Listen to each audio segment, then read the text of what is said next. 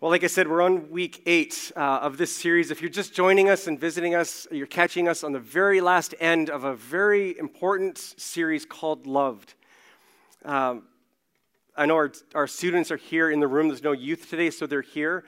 One of the parents of the youth told me, they said, wow, for my teenagers to sit through this, to be honest, Jeff, there's been a lot of stuff in this series that's made them blush and even myself blush a little bit. But I would say that as we talk about sexuality and gender and identity, they actually said to me, they said, there's been a lot of stuff that's made them blush, but at the same time, what better place than for my son or daughter to hear about these kinds of issues than in the church for the first time? Not in the schoolyard, not on social media, but in the church. And I was like, yes, thank you for that. And so it's not awkward. We're going into this series. We have gone in head first and just tackling some of these issues of what the Bible says about gender, sexuality, and ultimately identity. So it's not so much what we do, but really the whole undercore of this whole series has been who we are. And it's been based on 1 John 3:1, which says, "See what great love the Father has lavished on us, that we should be called children of God." And that is what we are. And that is so important to understand our identity of who God has created us to be.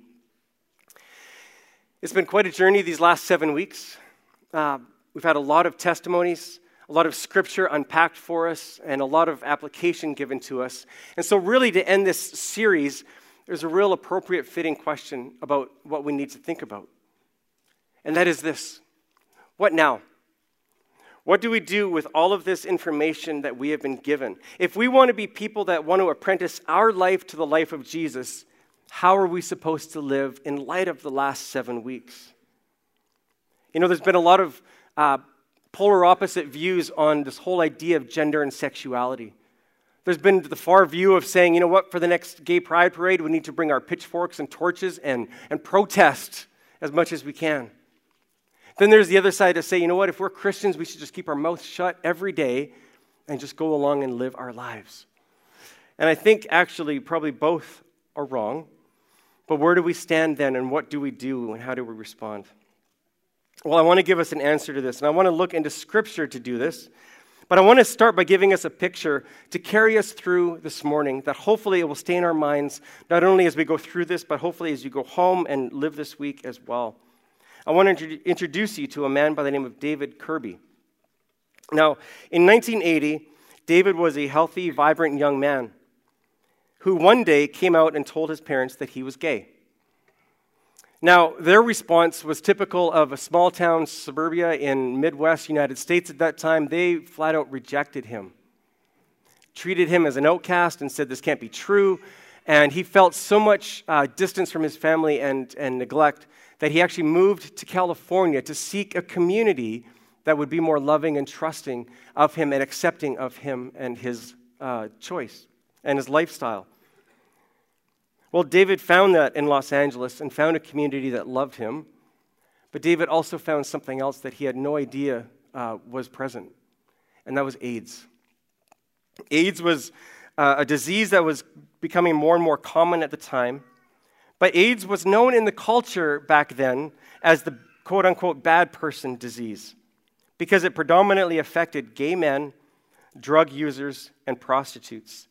And that term, bad person disease, I found it in research because it was indicative of how the culture responded to all of those people and lumped them into one area and called them just the bad people. There's not many faces that we have to them, but they're just the bad people because they're outcasts and they're living wrong. Well, David knew that he had contracted AIDS and he knew that he was dying. And so David wanted to go home. And David reached out to his family, and in the course of his journeying with them, they had an about-face with David. And they welcomed him back with open arms, and they cared for him until his final breath.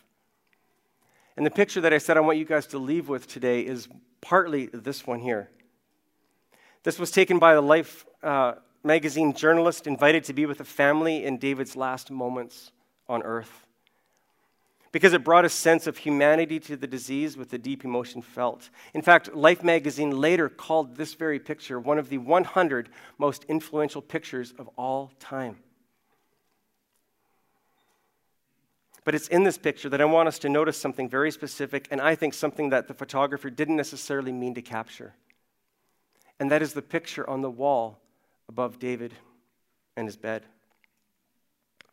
You see, on the wall behind the family is a picture by an artist by the name of J. Reed. And the picture is simply called "Come Unto Me," to echo the invitation of Jesus in Matthew chapter 11 when he says, "Come to me and I will give you rest." Come to me and I will give you rest. Do you notice that Jesus' hands are reaching out? They're welcoming and they're inviting. And I think if we're going to look at what our response is to people who have same-sex attraction, who struggle with gender dysphoria, and who are part of the LGBTQ plus community, I think we must understand this posture of Jesus towards not only this community, but in fact to all of us. So what does Jesus want to say to us this morning? What does the Holy Spirit want to speak to us and over us this morning? I want us to keep this image of the open arms of Jesus in our minds as we walk through the text. So the text, we're going to be looking in John chapter 4. So in the New Testament, there is Matthew, Mark, Luke, and John. All four of these books are accounts of Jesus' life. And we're going to be looking at the fourth account in the book of John, John chapter 4. And I want us to help us see two things in response for us to understand this whole idea of gender and sexuality and identity. Number one is our inward response to gender and sexuality. And number two, our outward response to gender and sexuality. So let's read in John chapter 4. I'm going to start at verse 5. So when he came to a town in Samaria called Sychar, near the plot of ground Jacob had given to his son Joseph, Jacob's well was there, and Jesus, tired as he was from the journey, sat down by the well. It was about noon. Make note of that. It was about noon. When a Samaritan woman came to draw water, Jesus said to her, "Will you give me a drink?" His disciples had gone into town to buy food. The Samaritan woman said to him, "You are a Jew, and I am a Samaritan woman. How can you ask me for a drink?" For Jews do not associate with Samaritans. See, we have to understand here in the text, like I said, make note here that she's going out at noon. Fetching water, it just was this way in the culture at that time, was the woman's job to do this. And what the women did is they used this opportunity to fetch water as a communal practice. And they would go in the early morning because it was much cooler then. And not only would they fetch water, but they would join together and they would talk about each other's lives, what's going on in their village. It was a way for them to catch up socially and also care for one another. You didn't dare go at noon because you wanted to be with other people. But we notice that this lady, this woman that Jesus meets, is at the well, and it's about noon. It's the heat of the day. And what it tells us is there's something about this woman's life that she is not with the rest of the women for. There's something that's keeping her distant from everybody else. Let's read this and see what's going on. In verse 13, Jesus answered her, "Everyone who drinks this water will be thirsty again." Talking about the water from the Jacob's well. "But whoever drinks the water I give them will never thirst. Indeed, the water I give them will become in them a spring of water welling up to eternal life." The woman said to him, "Sir, give me this water so that I won't get thirsty and have to keep coming here to draw water." Isn't that a question all of us would ask? He told her, "Go, call your husband and come back." "I have no husband," she replied. Jesus said to her, "You are right when you say you have no husband. The fact is you have had 5 husbands, and the man you now have is not your husband. What you have just said is quite true." Now, as we try to look at the text and understand, I don't know if you're like me, you try to go analyze every detail of what's going on. In other words, one thing you might want to wonder is, why is this woman in this situation? Why is she on man number 6, in other words? Scholars don't know exactly why. In other words, did the husbands die previously? Was she a prostitute? Was she divorced every time, and why? But I want to make sure that we don't just get hung up on the wrong things in this situation. Because our goal is not to find out what was up with this woman's situation, but rather, here's what we do know, is that Jesus knew her situation. Without even offering it to him, he knew it. And he knew that in her life there was brokenness sexually, which led to affect her identity. So in other words, there's something broken in her that's causing her to come to the well at noon, not in the early morning. And suddenly I think we start to see the dots being connected here. There's something broken in her, the fact that she's on man number 6. There's a brokenness sexually there. And Jesus is meeting her at the heat of the day to talk to her about this. Jesus decides he's going to pull up the rug and name the brokenness in her, to which she doesn't even try to get out of. She doesn't try to make up excuses and go, but, hey, what did I... She simply says this in verse 19, "Sir, you must be a prophet." In other words, yes, everything you've said about me is true. Talk about an awkward situation for the woman. I think Jesus is naming probably some of the deepest pain in her life, some of the pain that she wishes she would just stay stuffed down forever, to never have to deal with this again, and just to keep coming back to the well at noon every single day for the rest of her life because she's shamed and rejected by the people that knew her. And now Jesus is confronting her. Jesus is putting a mirror up to her life and saying, I know what you've done.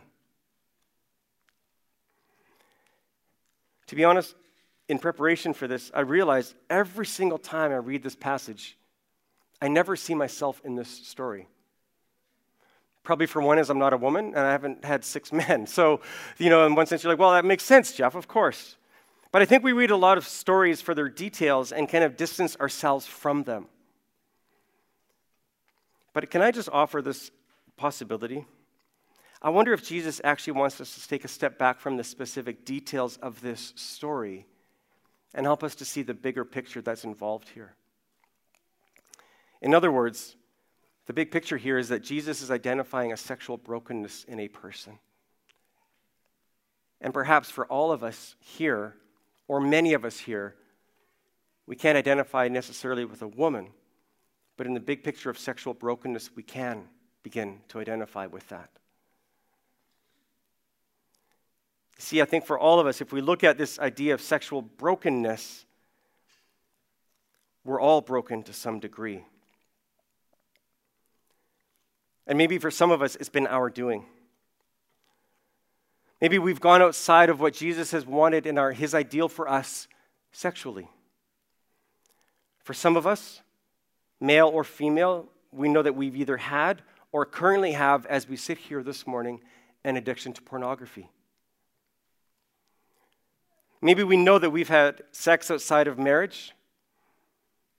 Maybe we've had an affair, either physically or emotionally, knowing that we have gone far too far in a relationship emotionally with the person of the opposite sex that is not our spouse.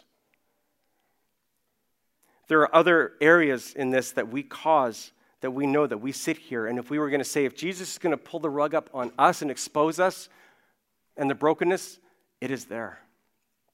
But may I also add, too, that there is a sexual brokenness among some of us that is completely not of our doing.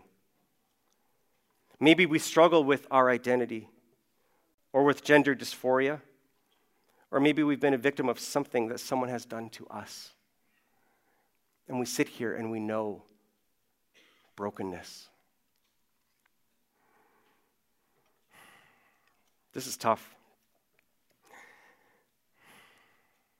And I'm not here to expose this to either shame us or do anything else, because I don't believe that Jesus is confronting this woman in order to shame her in any way.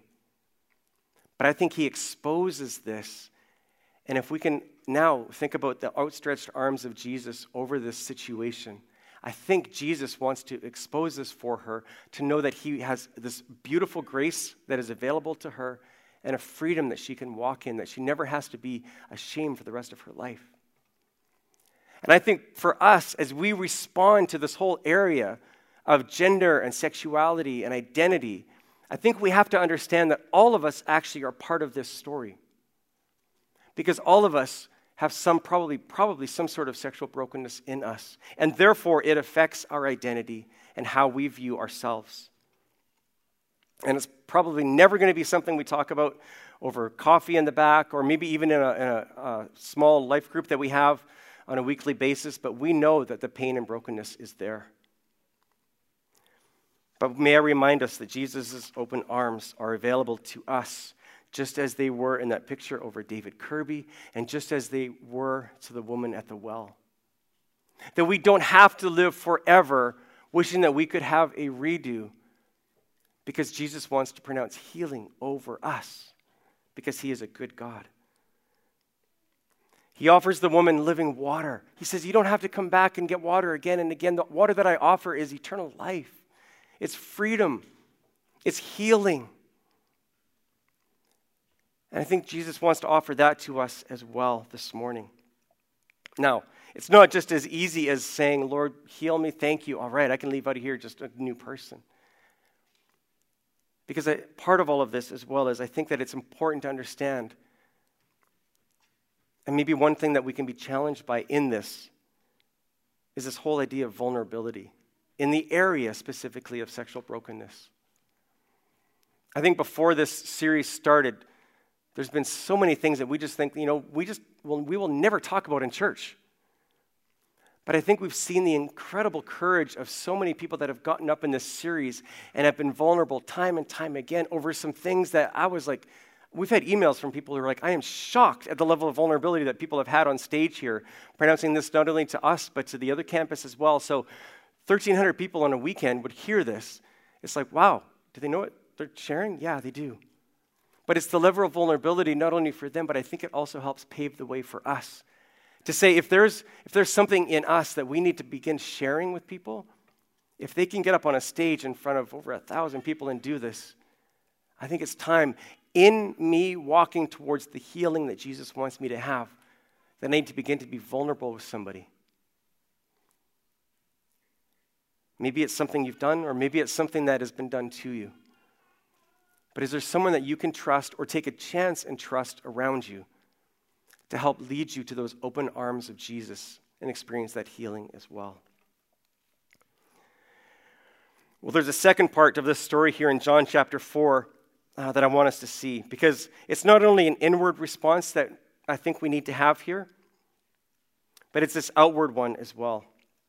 You see, after Jesus names her brokenness and invites her to drink the living water, she doesn't just go, thanks so much, and go home and live her life.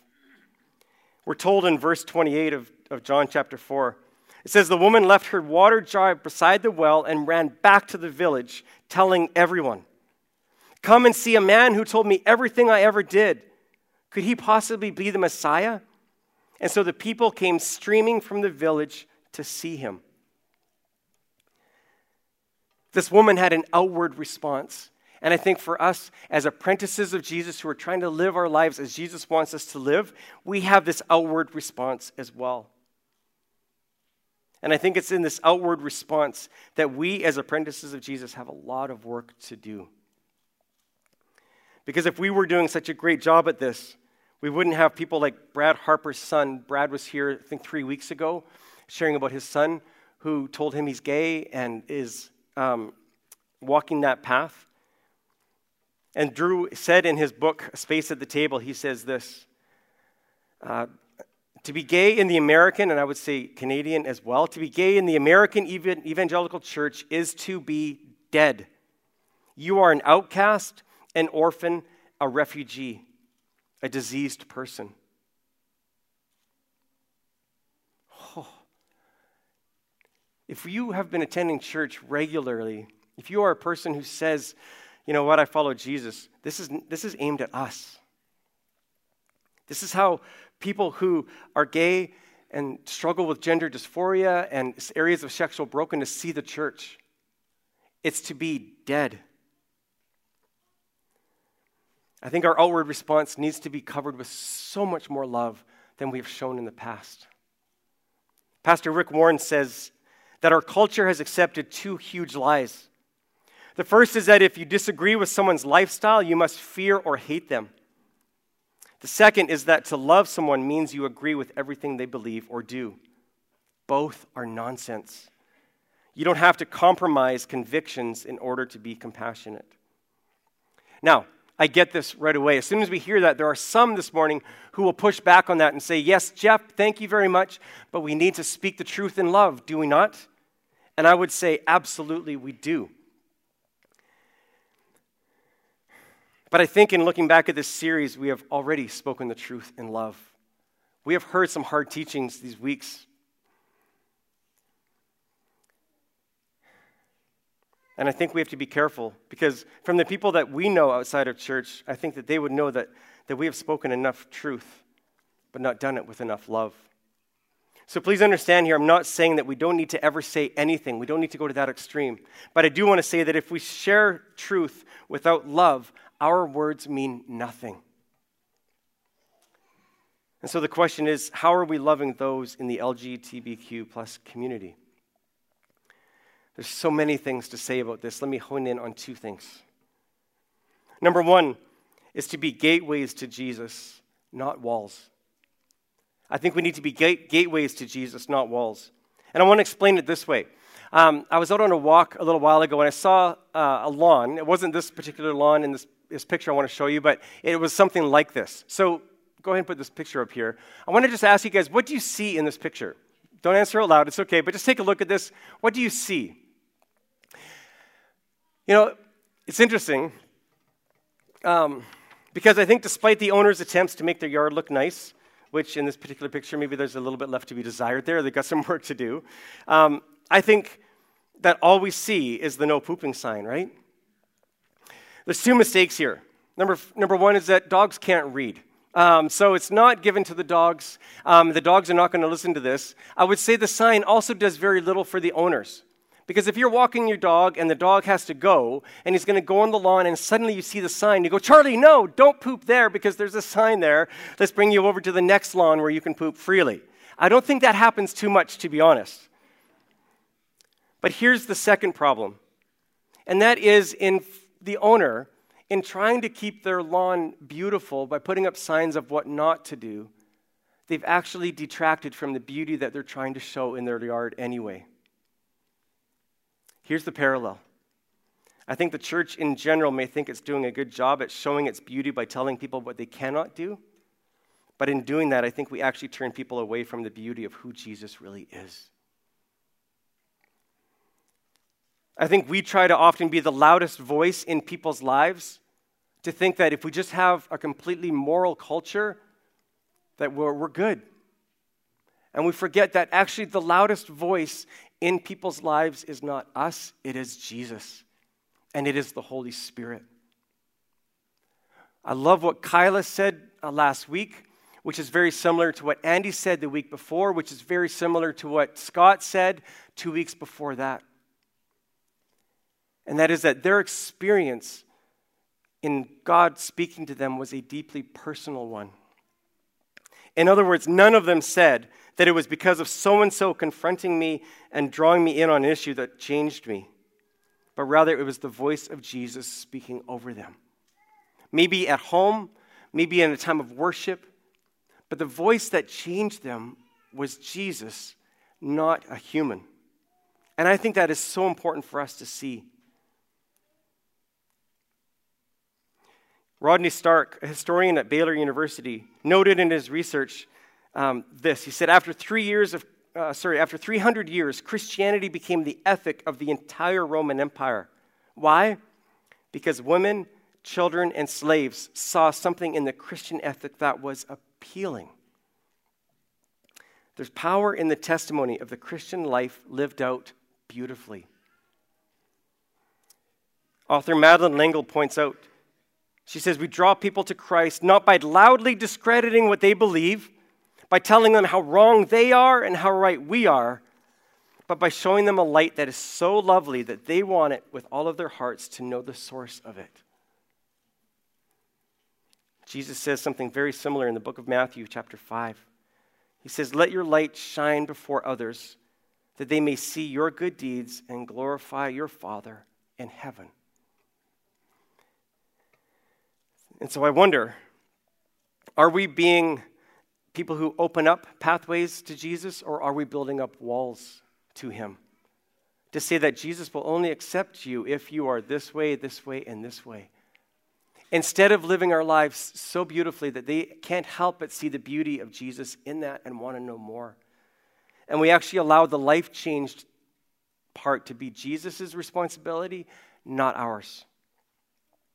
The second thing to note in our outward response is I think it's to create places of conversation instead of hostility. We are a pretty intense and hostile culture when it comes to big issues. One of the issues that's been in social media and it's been in media in general over the last few years that I looked at this week has been Soji. And I just want to talk about this for a moment because I know there's so much to talk about this. This could be a whole other 8-week series just on this. Soji is in our public schools and it stands for sexual orientation and gender identity. We hear in our culture of this material and we wonder, how do we respond to Soji? What is the way that we should do this? Well, actually, I went to the Government of British Columbia website to learn a little bit more about Soji. And it says on their website, it says these words.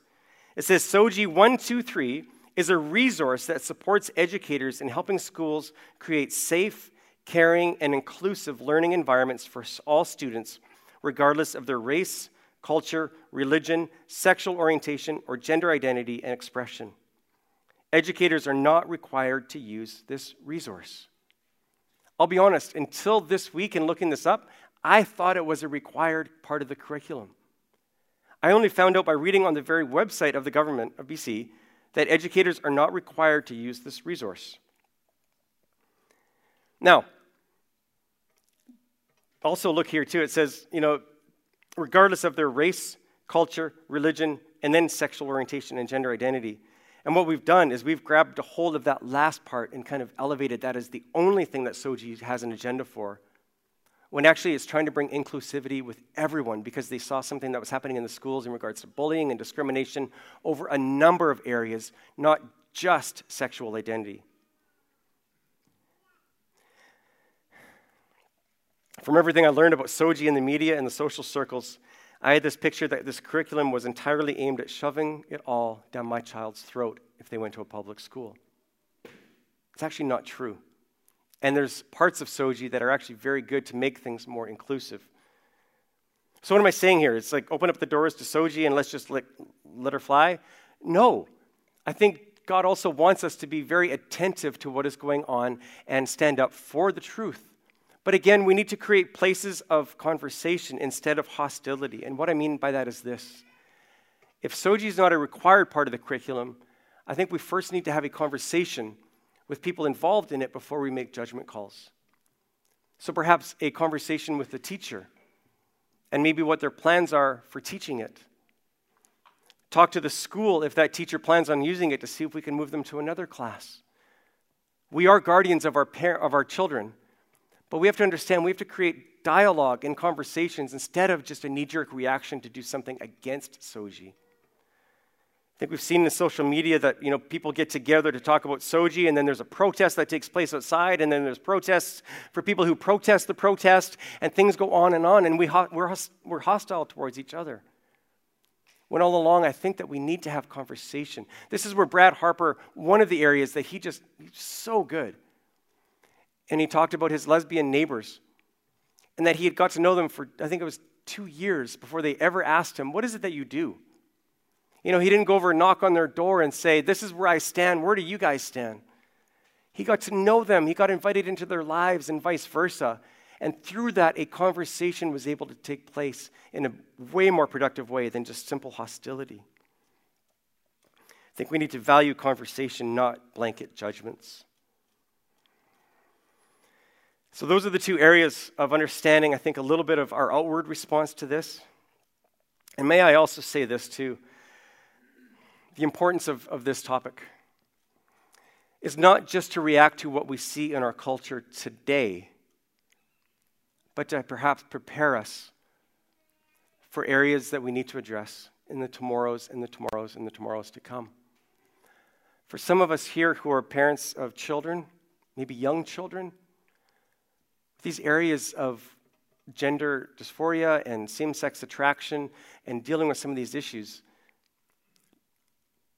do we not think that some of our children will struggle and address some of these issues? I think we have to be prepared in understanding the series a little bit more and what God says about these areas so that we can be equipped if that time comes when our child comes to us and says they want to talk about one of these areas or they're experiencing this. So we're not just talking about the series as a reaction to what we see, but a preparation. Maybe it's a preparation for neighbors who are going to move in close to you, who are gay or lesbian, who identify in this community. And I think it's for us to say, how do we respond in love? And how do we build conversations and gateways instead of hostility and walls? And how do we show people the hands of Jesus reaching out?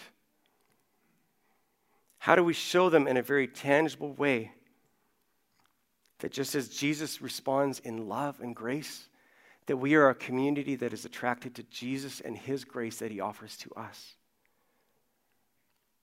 I want to invite up Darlene Pankratz to come and read for us this morning. Darlene is going to read for us a story that is not her or Tom's story, but it is a story nonetheless that is true. It's from a friend who wants to remain anonymous, but it's a journey of what her and her husband have gone through in talking and addressing things with their children as well. So, Darlene, let me give you a mic here, and I appreciate you sharing this on their behalf. Thanks. So, as Jeff has said, this is not my story, but I want to communicate the story of this family, and I just pray that God would, through the Holy Spirit, just speak to your heart about this family, and they're a real family, and to remember to pray for them. So the title of this is Our Story. On Valentine's Day in 1984, we became parents for the first time when our beautiful baby girl was born. We named her Amanda, which means worthy of love, and we called her Mandy.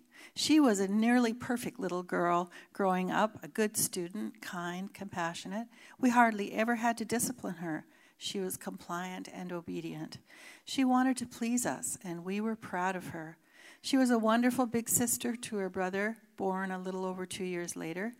And then to our surprise, a gift from God, another daughter, born when Mandy was 7. We raised our children to know and love God. They were in Sunday school every week, and then eventually in all of the youth group activities. They went to the same Christian school where their mom, taught. When it was time for Mandy to choose a university, she chose a Christian one, a bit more liberal than we were comfortable with, but she got a full tuition scholarship there, and she was happy. At least we thought she was. In her junior year, when she had just turned 21, she told us that she was a lesbian and that God was okay with that.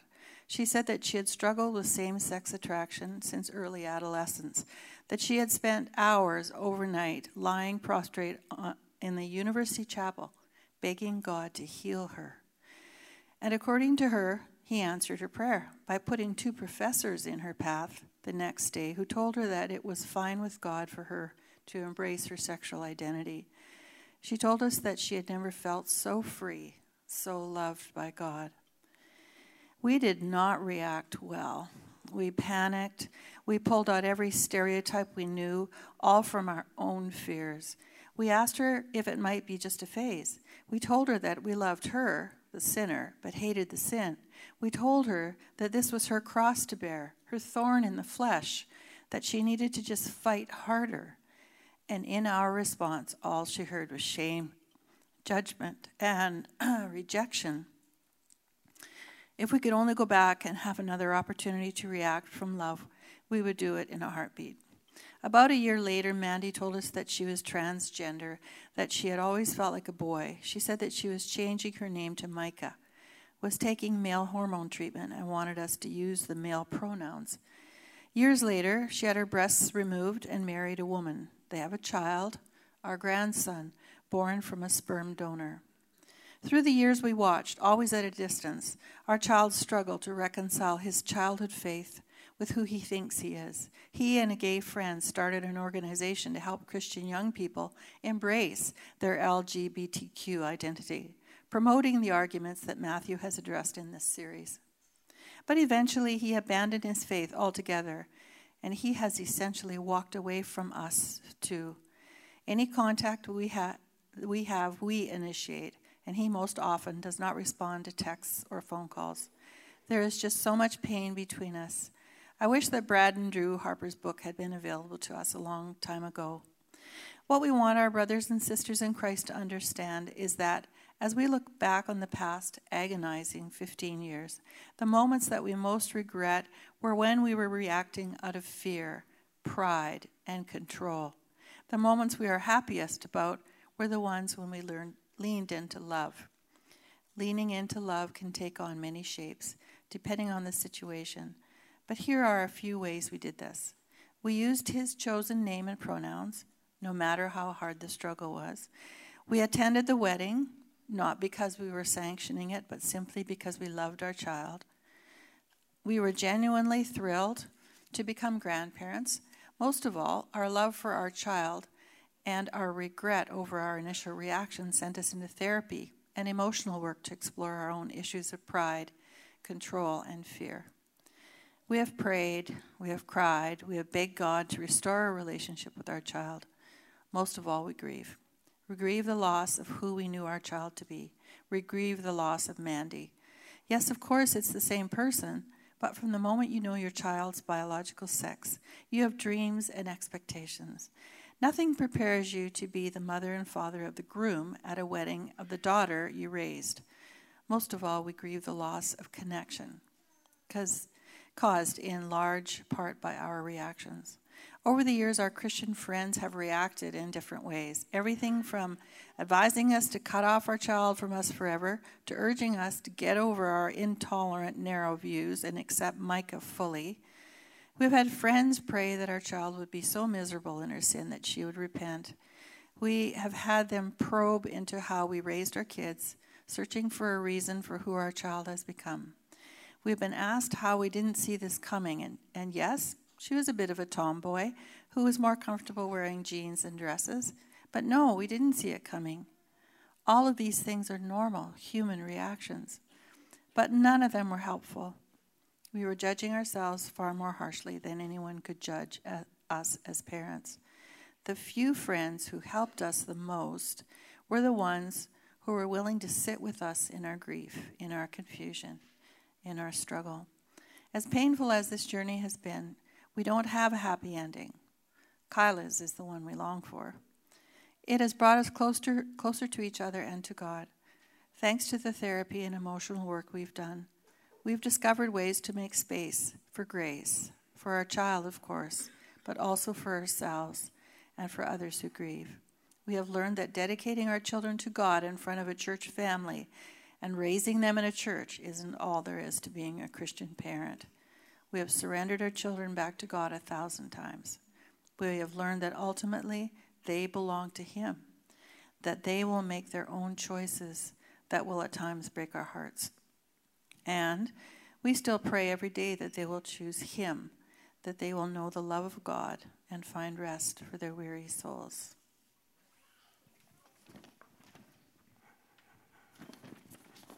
Thank you, Darlene.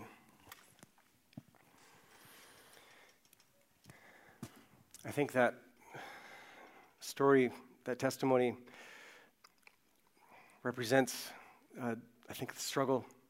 And I think it symbolizes the fact that we're on a journey in this, which is actually how Matthew started this whole series in week 1, about his father responding to someone who asked him, how do you feel about this whole issue of gender and sexuality? And he goes, I'm on a journey. Do you remember that? I think we need to remind ourselves that we're on this journey, that we're part of this journey ourselves, that Jesus wants to respond to us with these outstretched hands, and He wants us to help extend those to others as well. Let's pray together.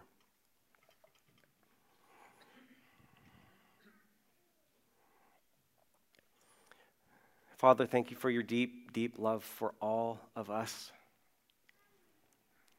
Thank you that you speak to us in our areas of deep need, of confusion, of brokenness, of health and vitality.